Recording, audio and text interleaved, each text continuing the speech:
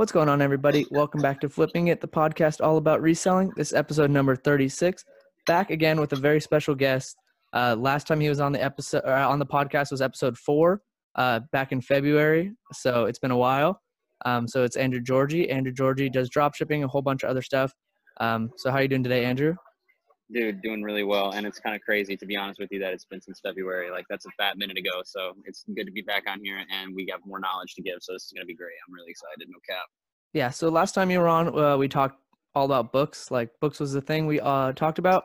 And now we're back with dropshipping. So now you kind of moved on from books. So what was the reason you moved on from books? Dude, the labor was way too much, man. It was way too labor intensive. Just the amount of work for the amount of pay that you're doing, and then to actually scale that into making it a business to where I can actually make full-time income on it was just too much. It's not worth the work that you do. In my opinion, now that may vary to others if they really want to do it and continue that and go from, doing it not on the side, but all by themselves to scaling it with full on like independent contractors and things like that. And that's on them. But that's for me, that's exactly why I left, was because there's a lot more that gets involved into it once you start scaling it and hiring people. And I just thought that I was like, there's got to be another business model that I could do that would be way more like, it would be less strenuous, not just on labor, but also like way easier to deal with taxes wise. And that's when I found dropshipping. Yeah. And so how did you kind of like get into dropshipping from the beginning?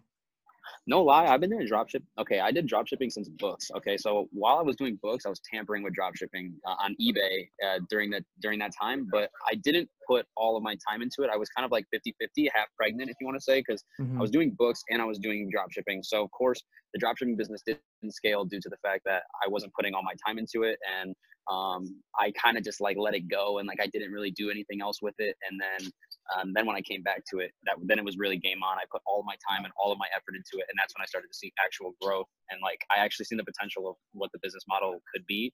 And not just aside from what everybody else shows on the internet, like I seen for myself that I was actually growing the business. So I was like, okay, yeah, it was the smart move to just put all my time into it, Mm-hmm. And just for anyone who doesn't know, could you just give like a brief explanation of what dropshipping is and what you do like on a day-to-day basis? Yeah, that's actually a really good question. So dropshipping in general is just you list the item on either Amazon or eBay, and you mark up the price, and then when someone orders it from you, you do not have the product ever in hand. When someone orders that product that you listed, you will then go to the supplier's website, whether it be Home Depot, Walmart, or whatever the case is, and then you go ahead and you order that item. And when you order it and ship it to their address, but you use the billing address as your address, so that way that way like it doesn't get billed to them either, and they just get the item.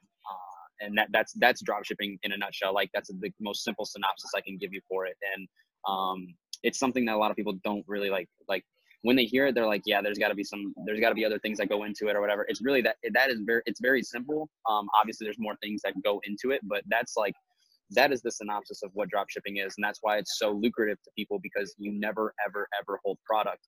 Now, what I do on a daily basis at the beginning, when you actually start the business, is a lot more time. What's the word I'm looking for? Like it takes more of your time than it does towards like the middle and end when you've actually already kind of built a foundation.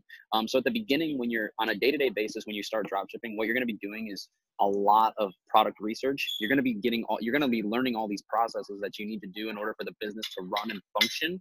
And then you're going to start executing on those processes, which will give you the end result of sales, right? So you're going to just, at the beginning, it's doing a lot of product research, listing a lot of products, fulfilling your orders, dealing with customer service, a lot of the main things that actually make the business a business and actually allow it to be a functioning, fully operated business. That's what you're doing at the beginning.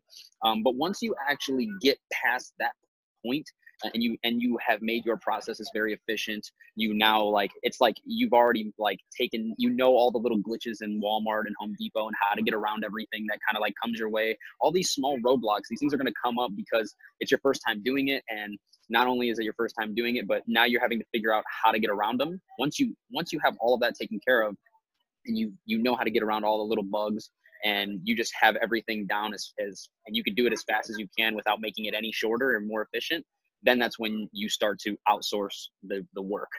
So for instance, if you want to hire somebody, a virtual assistant to do product research and list the products for you, and that can take a lot of time, bro. Like that takes like, dude, I easily spent 4 hours a day doing that shit. So like now that you get to, that frees up 4 hours, bro. So now 4 hours is you get to do whatever, build the business like from the back, like you're actually getting to build it at that point. So that is the day to day in the beginning. That's what you're going to be doing a lot of. You're not going to be able to build spreadsheets. You're not going to be able to do things like that yet, because you're just trying to get the business to even fully function and make money. So then after that, this is a long answer, but I kind of want to give it to two.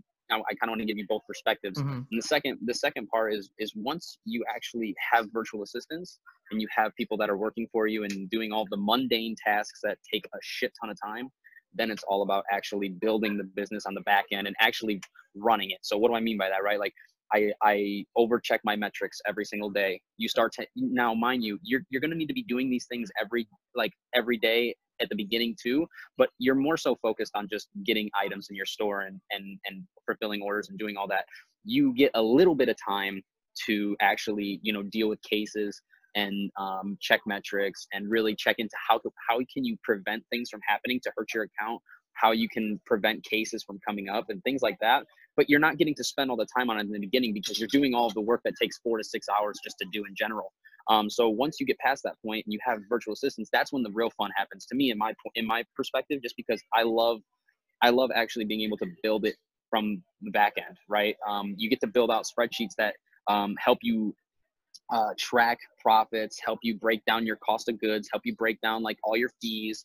That's when stuff starts to come into play, and you can then put time towards that. So that 4 hours that you just outsourced, now you can be 4 hours of, okay, so then you can look at your business. You can say, okay, we're getting some, like, customers are opening cases because of, let's just say, one supplier you're using, like, the customers are having issues saying that they're not getting the item. Okay, now I have time. I can like dig into that.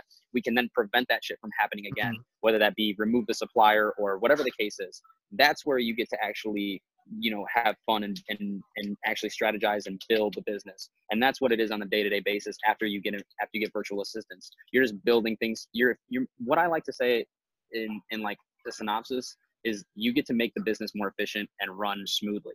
That's what you're doing once you outsource things. So that's on the day-to-day after you have employees. It's just making the business run as efficient as possible. And, you know, whether that be creating spreadsheets, whether that be, you know, tweaking the processes that you now have your virtual assistants do. Because now you can see things from a third point perspective, right? You can look at the virtual assistant doing the process, analyze the process, and then you can be like, you know what, actually this is the process that I gave him, but I think it can go a lot more efficiently and run a lot smoother if I take this part out and replace it with this. You know what I'm saying? Yeah, that makes perfect sense. You don't get to do that in the beginning because you're actually having to do it. And when you're doing it, yeah, it seems like you would think, oh, I can make it more efficient just by doing it. Yes, but no, because you still have to do it in order for the business to run. So yeah, that's the day-to-day at the beginning when you're first starting. And then it's also the day-to-day after you have virtual assistants, after you know, have gotten the processes efficient and things of that nature, you know? Yeah, so I want to take it back kind of to the beginning. When you're first starting out, how do you even like come across finding an item that you can sell? Okay, so what you want to do is you want to create criteria. First things first for beginners, right? That's a good question because it's something that beginners don't understand, right? So what you want to do is you want to create criteria that would consider an item worth putting on your store. So for instance, I'll tell you my criteria right off the rip. So if I'm on eBay, right, and I know you can, okay, so for instance, let me break it down even more simple for this. Mainstays is a brand that we know is only sold by Walmart, right? So if we type in Mainstays on eBay, anything that Mainstays comes up with is going to be dropshipped. Why? Because nobody owns Mainstays but Walmart. So it's a clear indicator on someone who's dropshipping items. So what you will do is you'll then click on that seller. Usually another dead giveaway for your viewers and people who are listening, a dead giveaway is when they're using a lot of stock images. When they have a brand like that, or like Husky from Home Depot, that's a brand that only Home Depot uses. And if you type that in and then you see a seller selling that item, and on top of that, he has stock images, it's a very clear indicator that they're probably drop shipping that item. So then what I would do is I would go to that seller and I would say, okay, I would look at their item and I'd say, okay, let's look at the stats and see what the item is actually, how it's performing. Let's say it sold 6 times in the past 30 days. My criteria is it has to sell 4 times in the past 30 days. Okay. And it has to be coming from a drop shipper. So we met those 2 criterias, right? So then you're like, okay, well, how do I source the item? Okay. If it's not like a brand name that I know is only coming from certain stores. So what you could do is there's 4 ways to backtrack an item to find the supplier. The first way is you can reverse search the title of the item on eBay. So what that means is you just copy the title and you put it in Google, and it'll come up with a bunch of different results. And usually it's in the first page where you can find the supplier.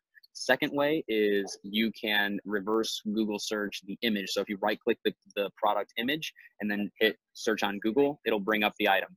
Next is you can look in the item specifics, and there will be a UPC code there sometimes, not all the time. Sometimes there will be a UPC code. You can reverse search that UPC code, and that will in Google as well, and that will give you a better outcome or results for the item. Why? Because the UPC code is like it's tied to that item, right? So that's why I like to use UPC codes. And also the last thing is an MPN, which is a manufacturer's product number. Okay, and that is also just like a UPC. If you find that would be the first go-to. So to go to those 2, the UPC and then the manufacturer's product number, or MPN. So you would reverse search those in Google. And then when you say, for instance, it's a Husky item, and then we reverse search the name and you see it's on Home Depot. So then you click on the Home Depot link, and the only criteria that I have for Home Depot or Walmart or anything like that, like universally on suppliers that I'm going to source the item from, is it's got to be above 3.5 stars. Okay. Now, why? Like people might overlook that and think that that's kind of like a silly rule or criteria, but you want to do that for a specific reason of, dude, if you're buying items from Home Depot and it's a 2-star item, that means a lot of complaints are getting put on that item, and that means that you have a higher chance of having your customer deal with some BS that you don't want to have them deal with, and then that makes an unhappy customer. And so that's why I look at the stars and the reviews on the actual supplier's site, and it has to be above 3.5 stars for me. And then you can then make other criteria, like for instance on Home Depot, right? It's free shipping after $45 and up. On Walmart, it's $35 and up. So on places like that, I like to utilize their cutoff for their free shipping, and then I will look at that as well and kind of make that criteria. And then another thing, I know I'm talking a lot, but the one last thing that I really want to kind of hint to people and tell people is that it's not really worth drop shipping items on eBay that are less than $50, because to me, it's not worth my time or my money. It's not going to make me a lot of money. Not only that, but the item, if it's a lower ticket item, like $50 or under, it has a higher chance of being sold out, because people will buy items under $50 on, websites like Walmart and Home Depot, but they're not going to buy items that are like 80, 90 up on Home Depot, Walmart, or any other supplier. You know what I'm saying? Does that make sense too? Like why I would do that? Yeah, that makes perfect sense. So what I'm kind of getting is you go to a dropshipper's page, you search their items, and then you reverse search it to find where you can buy it from. Correct. And you only reverse search it if it's meeting your criteria, meaning if it's selling 4 times a month and it's being drop shipped. Once you find the seller, bro, once you find a seller that is drop shipper, it's all about just finding items that are selling 4 times and up. And Zeek Analytics, I know I'm getting kind of ahead of myself, but Zeek Analytics will help you out with that. Yeah, this kind of leads into the next topic, right? Is okay, well, how can I do this process faster without having to manually go through the seller's store, right? There's a tool called Zeek Analytics, ZIK space analytics. And what that tool does, it does a lot of things actually, but the main thing that eBay dropshippers are wanting it for is because you can type, so once you find dropshippers on eBay or sellers that are dropshipping items, right? My recommendation for beginners, you guys need to make a list of these sellers. You need to have a Google sheet that you literally specifically put sellers in that are actual drop shippers, and you need to check them on a weekly basis. I'm telling you that because that's literally what I'm having my virtual assistants do for me on a weekly basis. And not only that, but at the beginning, when you're building that sellers list, you're checking them, but then you can hand that off to the virtual assistant when you hire one. And then it's all for them to do and check on a weekly basis. And then they have a really good foundation of sellers that they can look at and on a weekly basis and get more items. So they're not having to do as much random research. It's all coming from drop shippers that are doing the work for you. Now you're just kind of you're kind of piggybacking off them. So that's one thing, a side tip that I would 100% do if you're beginning this: create a sellers list. And then, you can run those sellers through Zeek Analytics. So there's a tab on Zeek Analytics where what you can do is you can input their name, and then you hit run. And what it will do is it will reverse the entire store. It will give you all of the items that they're selling. And first off, it'll give you a bunch of stats on their store, like their sell-through percentage, how many items they're selling, how many items they have on their store, how much money they've made in the last 30 days, 14 days. You can set, like, when you type in that seller's name, or you copy and paste it into Zeek Analytics, you can choose whether you want to run data on the past 7 days, 14, 21, or 30, right? And then it'll give you all the stats based on that. And then on top of that, it gives you all of their items. It tells you when they listed the item. It tells you how many times it's sold in the past either 30 days or whatever you choose, right? It'll tell you that. And then it'll tell you how many times that item has sold overall. And then that makes the process 10,000 times easier, because you don't have to manually do anything anymore. You know what I'm saying? That's huge. Yeah, it just basically speeds up the process, and you can see whether or not that item meets your criteria or not. 100%.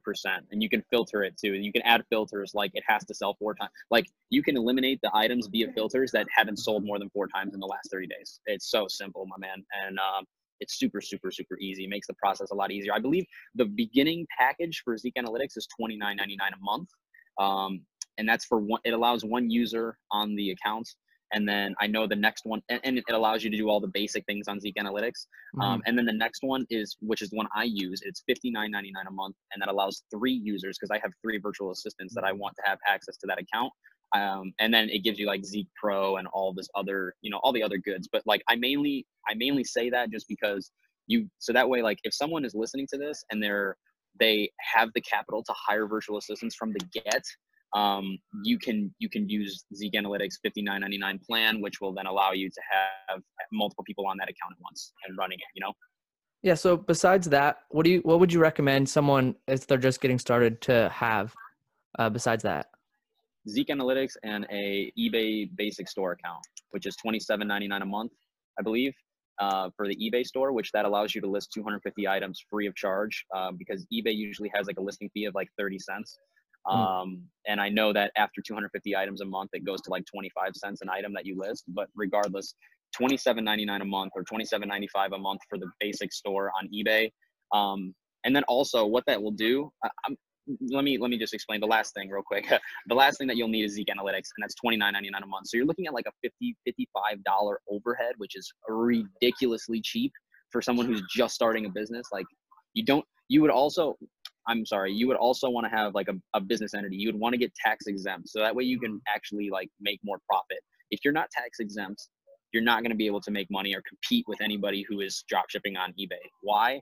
Because if you're paying 10% taxes on an item that costs $100, that's $10 tax. That's $10 you're paying in taxes. If you didn't have to pay that taxes, you would then have $10 that gets to go in your pocket for profit. You see what I'm saying? So, and that varies. Like, I'm not going to get too much into business, like entities and all of that stuff in this episode, but just, if you guys are wondering how to start a business entity in your state, just type in, how do I register or start a business entity and fill in the blank, whatever state you're living in at the time.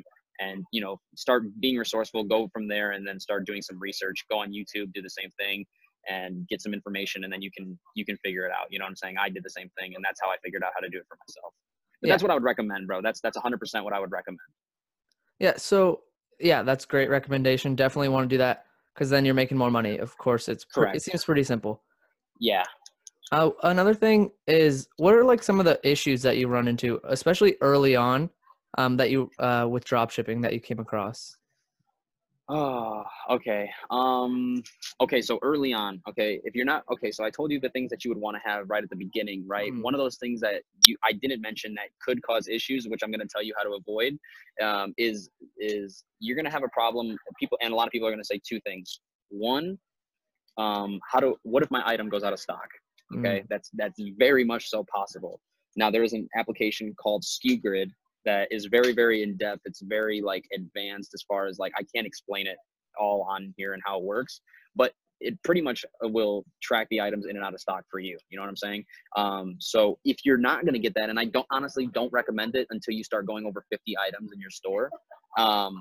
you need to be checking every day that your items are in and out of stock. You need to be checking them at least in the morning and at night. You know what I'm saying? That's a problem that you can have. Second problem, price changes. SKU Grid also takes care of the price changes and will adjust your price accordingly, based on the profit formula that you set and like the profit margins you want to make. That's another thing that you're going to want to be checking on a daily basis, because that could be a issue that you could also run into. Another thing that people think is an issue that I do want to talk about that isn't, is do not worry about the fact that you're drop shipping an item from Walmart and people are going to be like, oh, like, don't worry about people saying like, oh my God, your item came from Walmart. Like, I'm so mad, I'm going to leave you a bad review, XYZ. Like, no, that's not going to happen. I've done over $200,000 in sales on combined on both platforms, Amazon and eBay. And I've not gotten one bad review for a product coming from a supplier like Home Depot or Walmart. Now, mind you, for eBay dropshipping, I use Walmart, Home Depot, Webstaurant, and Sportsman's Guide. And on Amazon, I use Home Depot. So these are all suppliers that, you know, they're very, besides Webstaurant and Sportsman's Guide, like Home Depot and Walmart are so well known. And like, there's, you know, sometimes Walmart will ship in a box that it has the Walmart logo on it. It's like, people will not care. Like, my opinion, people won't care as long as they're getting exactly what they paid for. They're not going to care where it comes from. So that's another thing that I want to talk about. But other than that, off the top of my head, man, if other problems come up, I'll definitely let you know that I can think of. But right now, those are the main three things that I want to stress to beginners, like, that are huge. Yeah, that seems fair. What are like some of the issues? You said you open claims. What are some of the reasons that buyers are opening claims? Because they're not receiving their item. So for instance, that's like the main one, right? It's called INR cases, which means INR stands for item not received. And I'm actually gonna make a video on this, but the item not received cases are just something that you're gonna wanna be aware of, because of the fact that sometimes an item will take a little bit longer. Say it has a shipment delay, right? In Walmart will let you know, and Home Depot, they'll let you know when there's gonna be delay in your shipment. So say that the item doesn't come in on time, okay? Then now and it wasn't your actual fault. You didn't place the order late or anything like that, you know? So anyways, how you can go about it is every time, and like, this is what I'm going to put in the video, right? You can prevent that by just simply messaging the customer, be on top of your case, not only be on top of your cases, be on top of the orders. Okay. So if you get an email saying that the order is going to be in late, message the customer, man, tell them that the order is going to come in a little bit late. So that way they don't go through like actually filing a claim on their order saying that the item's not received, because that'll eliminate that. So, but if you don't, or if the customer is just like, you know, some customers are just this is just how they are. They'll just open up a claim anyways, or they'll open up a case anyways. What I do to handle every case, man, is I call eBay and I'm like, yo, like, this is the case. I want you explain yourself on like why the case should be closed in your favor. Say like, you know, like, listen, the item is getting delayed from the carrier when I shipped it out. From my warehouse, and I say from my warehouse because that's what you want to tell the eBay customer service reps. You want to tell them it's coming from your warehouse, and the carrier or the courier that you're using is having a delay in the shipment. Once the item gets received by the customer and the tracking number shows it as delivered, you can then call eBay back, and then they will remove the case and they will take it down in favor of you, because they understand some customers are just impatient as shit, and they just, you know, that's how they are.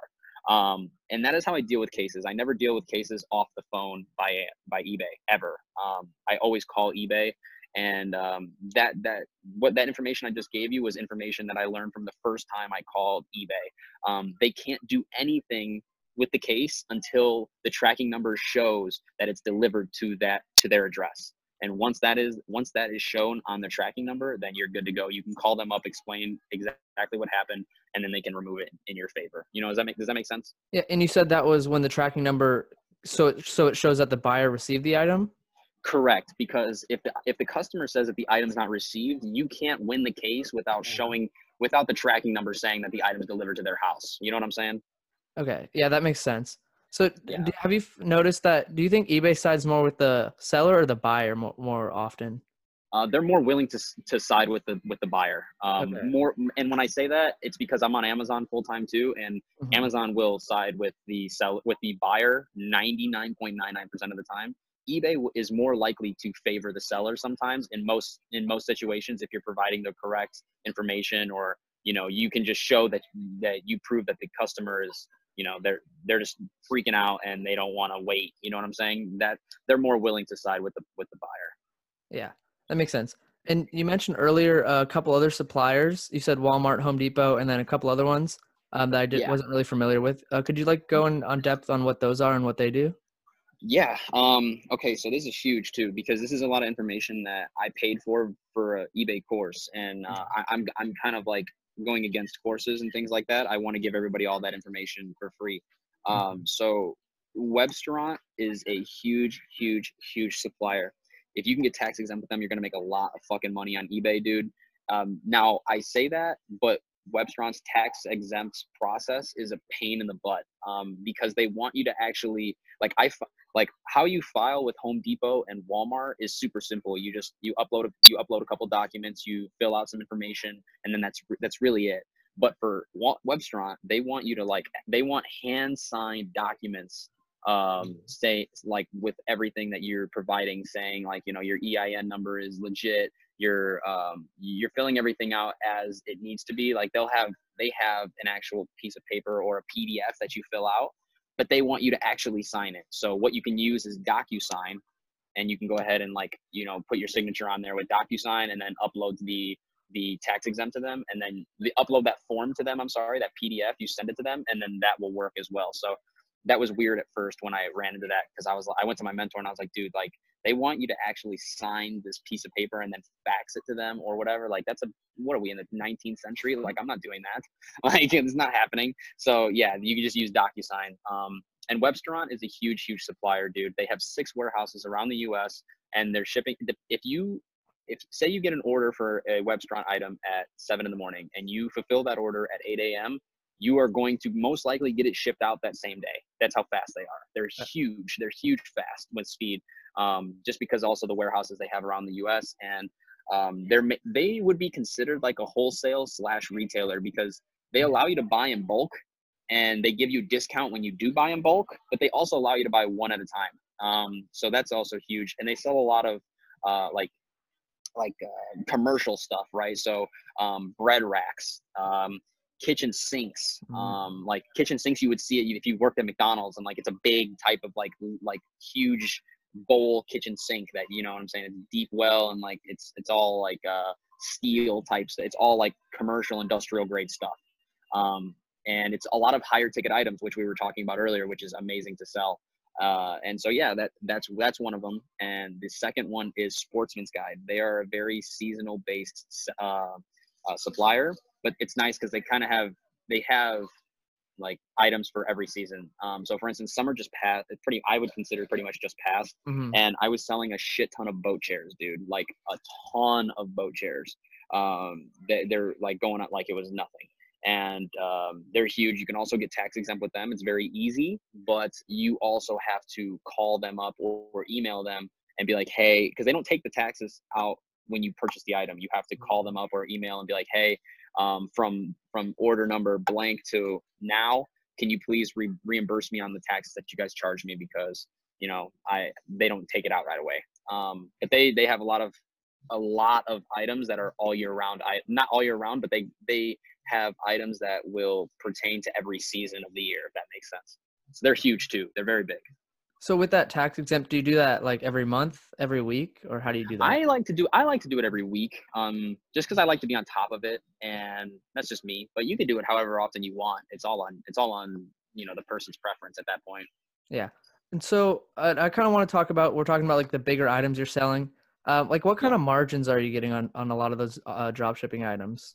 It's a good question, man. Okay, so minimum like you should be looking at in general, before I get into what I'm doing and what I'm making margin wise, for a beginner, like drop shipping is not like, I don't know if you're listening to this and you're new to drop shipping, but maybe you know about you know about wholesale and things like that. Wholesale, you get good margins, like 20 to 30% margins. Mm-hmm. On drop shipping in general, you're not going to, and if you're even if you're thrifting, bro, you're going to get way better margins than 10%, right? But drop shipping is so lucrative, but the margins are not as high, which is why it requires a shit ton of upfront work that needs to be done in order for you to really scale it. But 10% is minimum what you should be looking at. I make anywhere from 15 to 20%.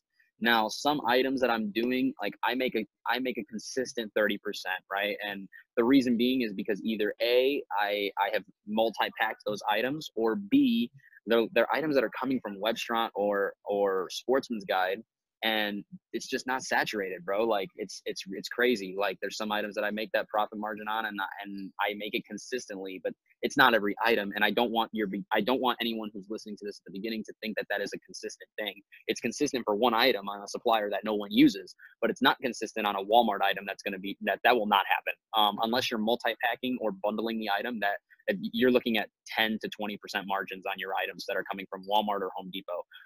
The reason why I make 15 to 20% is also because I have strategies that I give away on the YouTube channel on bundling and multi-packing, even with Home Depot and Walmart. So you can get those type of 15 to 20% margins on Home Depot and Walmart. And on top of that, it's because I'm using obscure suppliers that no one's really tapped into or used a lot yet if they haven't bought a course. Yeah. So yeah, so you're looking at 15 to 20% margins with the suppliers I'm giving you, and all together collectively. Yeah, that's still pretty good considering you're not even touching the product at all. You just have to input someone's shipping address. That's what I'm saying, dude. And like, yeah, just scale it from then on out. Like people will look at the margins and they'll be like, oh, dude, 10% margin. Oh, dude, 13% margin. Bro, scale it. Like Yeah. $13 out of a $100 order, 10 times you're at $1,300. Like, are you kidding me? Like, come on now. Yeah, Like you that don't doesn't have to make touch it. You don't have to ship the item. You don't have to do any really work when it comes to that. Yeah. So it makes sense to me. I get it. When it comes to like pricing your items, more towards eBay, how do you kind of go about pricing competitively? I don't care about the price Okay. at all. I don't price it competitively at all. I care more about if I'm outdoing the competitors on their listing, because dude, and people will, once I explain this, people are going to be like, yeah, okay, that makes sense. It's true. And why I don't compete with price. Dude, I'll price the item $5 higher than my competitor. I don't care. The reason being is because there are some people there who feel that, and this is like consumer behavior. They will feel that, yo, like if the item's $5 higher, like it may be better quality. It may come fast. Like you never know what they're thinking. But first thing that comes to a consumer standpoint, $5 more, it might be better quality. It might come faster. It might be better than this person who's selling it cheaper. And then they start to get skeptical and be like, why are they selling it for $5 cheaper than this person is? You know what I'm saying? Does that make sense? Yeah, that makes sense. That's one reason why I don't give a shit about competitive pricing. And I care all about competitive listing. I care more about making sure my item specifics section of my listing beats theirs, meaning I'm filling in more information about the item than the competitor is for multiple, and that helps in multiple ways. One, less customer service questions, less bullshit questions. If you don't put the width and the height of your nightstand, someone's gonna hit you up and be like, yo, bro, what's the weight, the width and the height of this fucking nightstand? If you were to put that shit in there, they wouldn't ever ask, and that would be one less question for you to answer. Two, on top of that, it's going to help you in the search results. What if someone types in, let's say the nightstand is 24 inches high. Like, what if they type in, and this is crazy, but like, dude, it happens. Like, it does happen. If they type in 24-inch nightstand or 25-inch nightstand, yours are going to come up because you actually put in dimensions. Like, you put in dimensions that are relevant to the search phrase, which then eBay is going to pull yours up. And then you're gonna pop up for that search term or that search phrase, and then that other competitor that you snipe that listing from probably won't, because he was lazy and he didn't put the fucking specifics in there. So that's why I care way more about like the item specifics and filling out all of the listing information on the listing a lot more than the competitor. Another thing I want to go into really quick, because this is going to answer a question that consumers or just people in general may have if they're going to start this, which is, do I touch the listing title, right? Do I touch the title of the listing? And the answer is no, I have not. First off, you shouldn't. Second off, I have never, ever edited a title, ever. Why? Because if I'm sniping from a seller, okay, and the item is already performing very well, why am I going to touch the title? It's already performing really well in the search algorithm on eBay, and it's selling with that title. Now, eBay gives you an 80 character limit. So if they're not using all 80 characters, fuck yeah, of course, add some adjectives of the item that you're selling. Of course, if they're selling a nightstand and they don't have black in the damn title, put black in the title and it's a black nightstand. Like, you're gonna pop up for more search results. Like, that's simple. But when it comes to like the competitor that you're sniping the item from already having the full title like used and optimized, don't touch it, because it's already performing well. You know that all those keywords that they're using are good keywords that are performing in the search algorithm. So that's another thing I wanted to touch on really quick too, is yeah, do not touch the title of the item or the listing of the list of that you're sniping from the competitor, because they already did that work for you. You're just creating more work for yourself and more time that you're wasting, you know? Yeah, that goes with any selling on eBay, especially because you know the item's selling under that title. You don't want to touch the title. So Yeah, that just goes for anything, not even specific to drop shipping. correct. I agree 1,000% on that, bro. So what happens, because I'd assume sometimes the item doesn't meet your, or let's say it does meet your criteria at first, Mhm. but as you start selling it, it's not performing as well. Like, how do you gauge the items that don't sell well on your That's store? very, yeah, that's a very good question. So this goes into the pruning strategy that I just made a video on, and Okay. I'll explain the pruning strat. It's very, very simple. So it used to be a little more in depth, but I made it so simple and strict, and it's cutthroat, but it will help you flow through items faster on your store. It'll keep a higher sell through rate, which helps you as an eBay seller in eBay's eyes. Mm-hmm. And that strategy is very simple, right? If you list that item on a Monday, or I'm sorry, we'll just go on a Friday, right? If you list that item on a Friday and you wait a week and then next Friday rolls around and you go and review all the items, say you put up 10 items and none of them sell, then, or in those 10 items you listed, let's say only 2 of them sell, then you delete 8 of the items that didn't sell, because to me, I want to flow through items faster. Now that wasn't like, bro, that wasn't always the case. Like, I didn't always do that. I learned that from a seller who does $80,000 a month on eBay. That's why I'm like, I'm taking that strategy and I'm going to fucking implement it, because if he's making 80K and he's flowing through items like that, I'm going to definitely do the same thing. But the old strategy used to be, I would wait 15 days after I listed the item. I would go into my eBay inventory and I would filter it for I would filter the items down by longest listed to just listed. Anything that was listed for 15 days that was on the store and it had over 30 views or 1 watcher, I would keep it. If it had 1 watcher or more and 10 views, I would keep it still, because someone's obviously paying attention to that Mm-hmm. item. Okay. Now, the next process is that, okay, so we get rid of the items in the 15-day mark that we need to. We keep the ones that we wanted to keep because of the criteria. They either had watchers under 30 views, or they had 30 views and some watchers, or just 30 views plus. So then I would keep those items in the store, and then I'd wait another 15 days. So now they've been in my store for a month. If they're not getting purchased at the end of the month, bro, like, you gotta get rid of them. You Mm-hmm. gotta get rid of them. I would only not get rid of them in situations where like they had like multiple watchers, and I have a feeling that I can then check the competition to maybe see how I can tweak the listing to make a sale, right? Because people are watching the item. That means your shit, something's going right. So like, let's figure out how we can actually get that item to sell. So that leads me into this next topic, right? Which goes right along with the strategy of pruning. In this sense, if you're getting watchers on your, I actually just answered this on DMs on Instagram too, so this is huge. When you have items on eBay that you're listing and they get watchers, right? Say you listed it for 15, say you listed it and then after a week, when you go back I might have my virtual assistants go in the store every Friday and prune the store.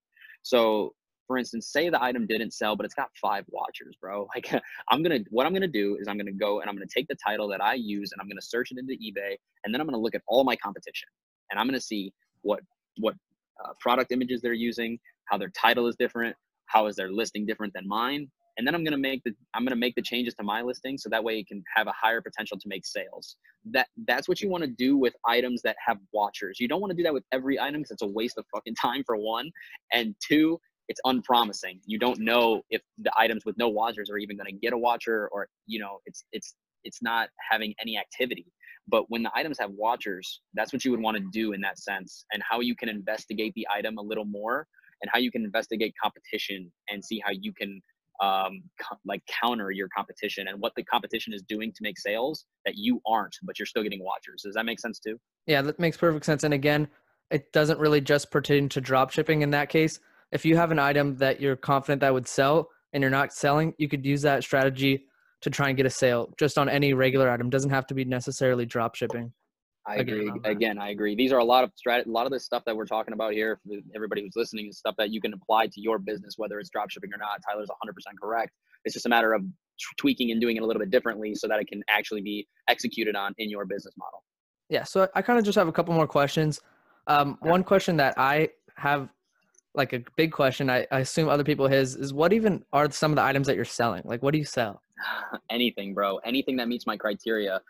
I'm not gonna give you guys all my items that I sell just because I'm actually selling on both platforms right now. But shoot, dude, you can do a lot of things. Like you can do grills, you can do Halloween, a lot of dude. Okay, seasonal items, guys, are huge. So like, and there's a season every damn year, like all year round. There's Easter, there's Memorial Day, there's Labor Day, there's Halloween, Christmas, Thanksgiving. Like, dude, there's so many holidays that you can sell decor on, and home and kitchen items in general. Those are all year round items. Any item, tools, dude. Oh my God, tools, guys. That is an all year around item for everybody in the US. Why? Everybody's using tools. They could be building outside, they could be building inside. It doesn't matter where they're building, they're going to need the damn tool to build it. Now, some items that may seem out of context to sell in the season for me, right? I live in Indiana. You live in California. All year round, you could sell lawnmowers or leaf blowers, but you're going to not get as many sales as you would during the summer because it's only going to now you're only going to hit a market that lives in areas where, you know, it's summer all year round. You know what I'm saying? But those are seasonal items are always good to hop on. And some people would disagree because you're only making money on seasons. But again, like you can keep those items in your store, or you can take them out when the season's over, save them in a spreadsheet, and then re-upload them when the time comes. But in general, like if you're looking for all year round items to sell, I would say, dude, tools and home items, tools and home decor, and like just home improvement or things like that. Those items will sell all year round for you guys. Like that's where I would start if I was actually going to do drop shipping again from the beginning. I would go to those two sections, tools and home and kitchen. They're huge. Yeah, that seems great. Definitely look into those. One last question. It's kind of just a basic question. Like, what are some of the questions that you get asked like on a daily basis? Okay. How do I, like, the main question is like, how do I start doing this? How do I even get started? It's very simple, man. For that answer is just get tech, like one thing that like a lot of these questions, that's actually a very good fucking question, because this is gonna pertain to everybody. No matter what question you ask me or yourself, like talking about you, if they ask you questions, be resourceful. I can't stress that enough. Be resourceful, because the first thing you're going to need to do to get started and even compete in dropshipping is you need to be tax exempt. Okay. And like I said earlier, that is a variable in the business that is different for everybody, because I don't live in California. I don't live in Wyoming. I don't live in Florida. So like the way that you go about executing and getting a tax exempt form, or just creating a business entity in your state, there is a difference in every process for every state. And like I could just easily say go to a .gov website. Yeah, but like it's like every .gov website different for each state. Like I don't know what they are. But be resourceful, because once you get good at being resourceful and learning how to do things on your own, that is huge. That is something that you will be able to, again, translate and utilize in every business, everything you do in general. So the main question, like, is how do I start doing this? And I just want to make it very clear that tax exempt is like, when I was going to open up eBay dropshipping mentorship, I was making it a requirement that you needed to be tax exempt, and you had to do it without my help, because it shows me that you're actually being resourceful and you actually will go through some information on the internet and learn how to do it. Other than that, I'm trying to think of any other questions that I get on a daily basis. What is my profit? A lot of them are, you've asked, what is the profit margin? What suppliers do I use? That's huge. What items do I sell? That's a lot from people, especially people like that are like like they graduated with me and like they see what I'm doing now. They're like, dude, what do you sell, bro? Like, dude, anything, bro. Anything that meets my criteria and it's selling 4 times a month. I don't care. I don't care what it is. I would never imagine half the stuff that I would sell. I just sell it because it meets my criteria and I can make money on it. I'm trying to Yeah, think well, of some other questions. I think that answers it perfectly. Because at the end of the day, neither you or I can even help them out if they don't do anything. So at the end of the day, you got to Mhm. actually go do work and get stuff done yourself. Neither of us Yes. can actually help you. We can guide you, but we can't actually do the work for you. And I think that's going to wrap up the episode. You absolutely killed Yeah. it. That was an Thank you, awesome man. episode. Thank you, man. I appreciate it. Thank you for having me on the channel. And if you guys have any other questions, reach out to Tyler or myself, and I'll be willing to answer anything. And I know Tyler will too, or Mhm. he can direct you to me if you have any questions. But thank you, man. I really appreciate it. It feels dope to be back on this podcast again. And I just want to say too, really quick, that I'm very happy that you continue to do this, because it's now growing, and I'm happy to see that, because you're consistent as hell, and it's going to pay off. And I'm super happy for you, dude. You're getting a lot of information and you're helping a lot of people out. So this is really dope. And just want to say thank you again for having me on the podcast and allowing me to kind of spew my knowledge and rant a little bit, and just kind of like let everybody know how to do what you're asking. So yeah, thank you so much, man. Well, thank you. If you want to go ahead and plug your Instagram or whatever. Yeah, the Instagram is Andrew Giorgi, no spaces, no caps. It's just AndrewGiorgi. And if you search that on YouTube as well, if you can just type in youtube.com/Andrew Giorgi, spelled the same, no spaces, no nothing. You'll find me on YouTube. You'll find me on Instagram. Twitter is the same thing, Andrew Giorgi, with an extra I at the end of my name. And yeah, that's where you guys can find me. I have a podcast as well, but if you go to one of those 3 platforms, you're going to be able to get my podcast link. So I won't even have to drop that in there. But yeah, that's where you guys can find me. That's where you guys can hit me up in the DMs, ask me any questions you'd like, and we can go from there. Well, perfect. Yeah, and he's got a bunch of great drop shipping videos on his YouTube channel. So if it is something you're interested in, definitely give those a watch. And this has been episode number 36 of the Flipping It Reselling podcast. Thank you guys so much for joining. Hope you enjoyed, and keep on flipping.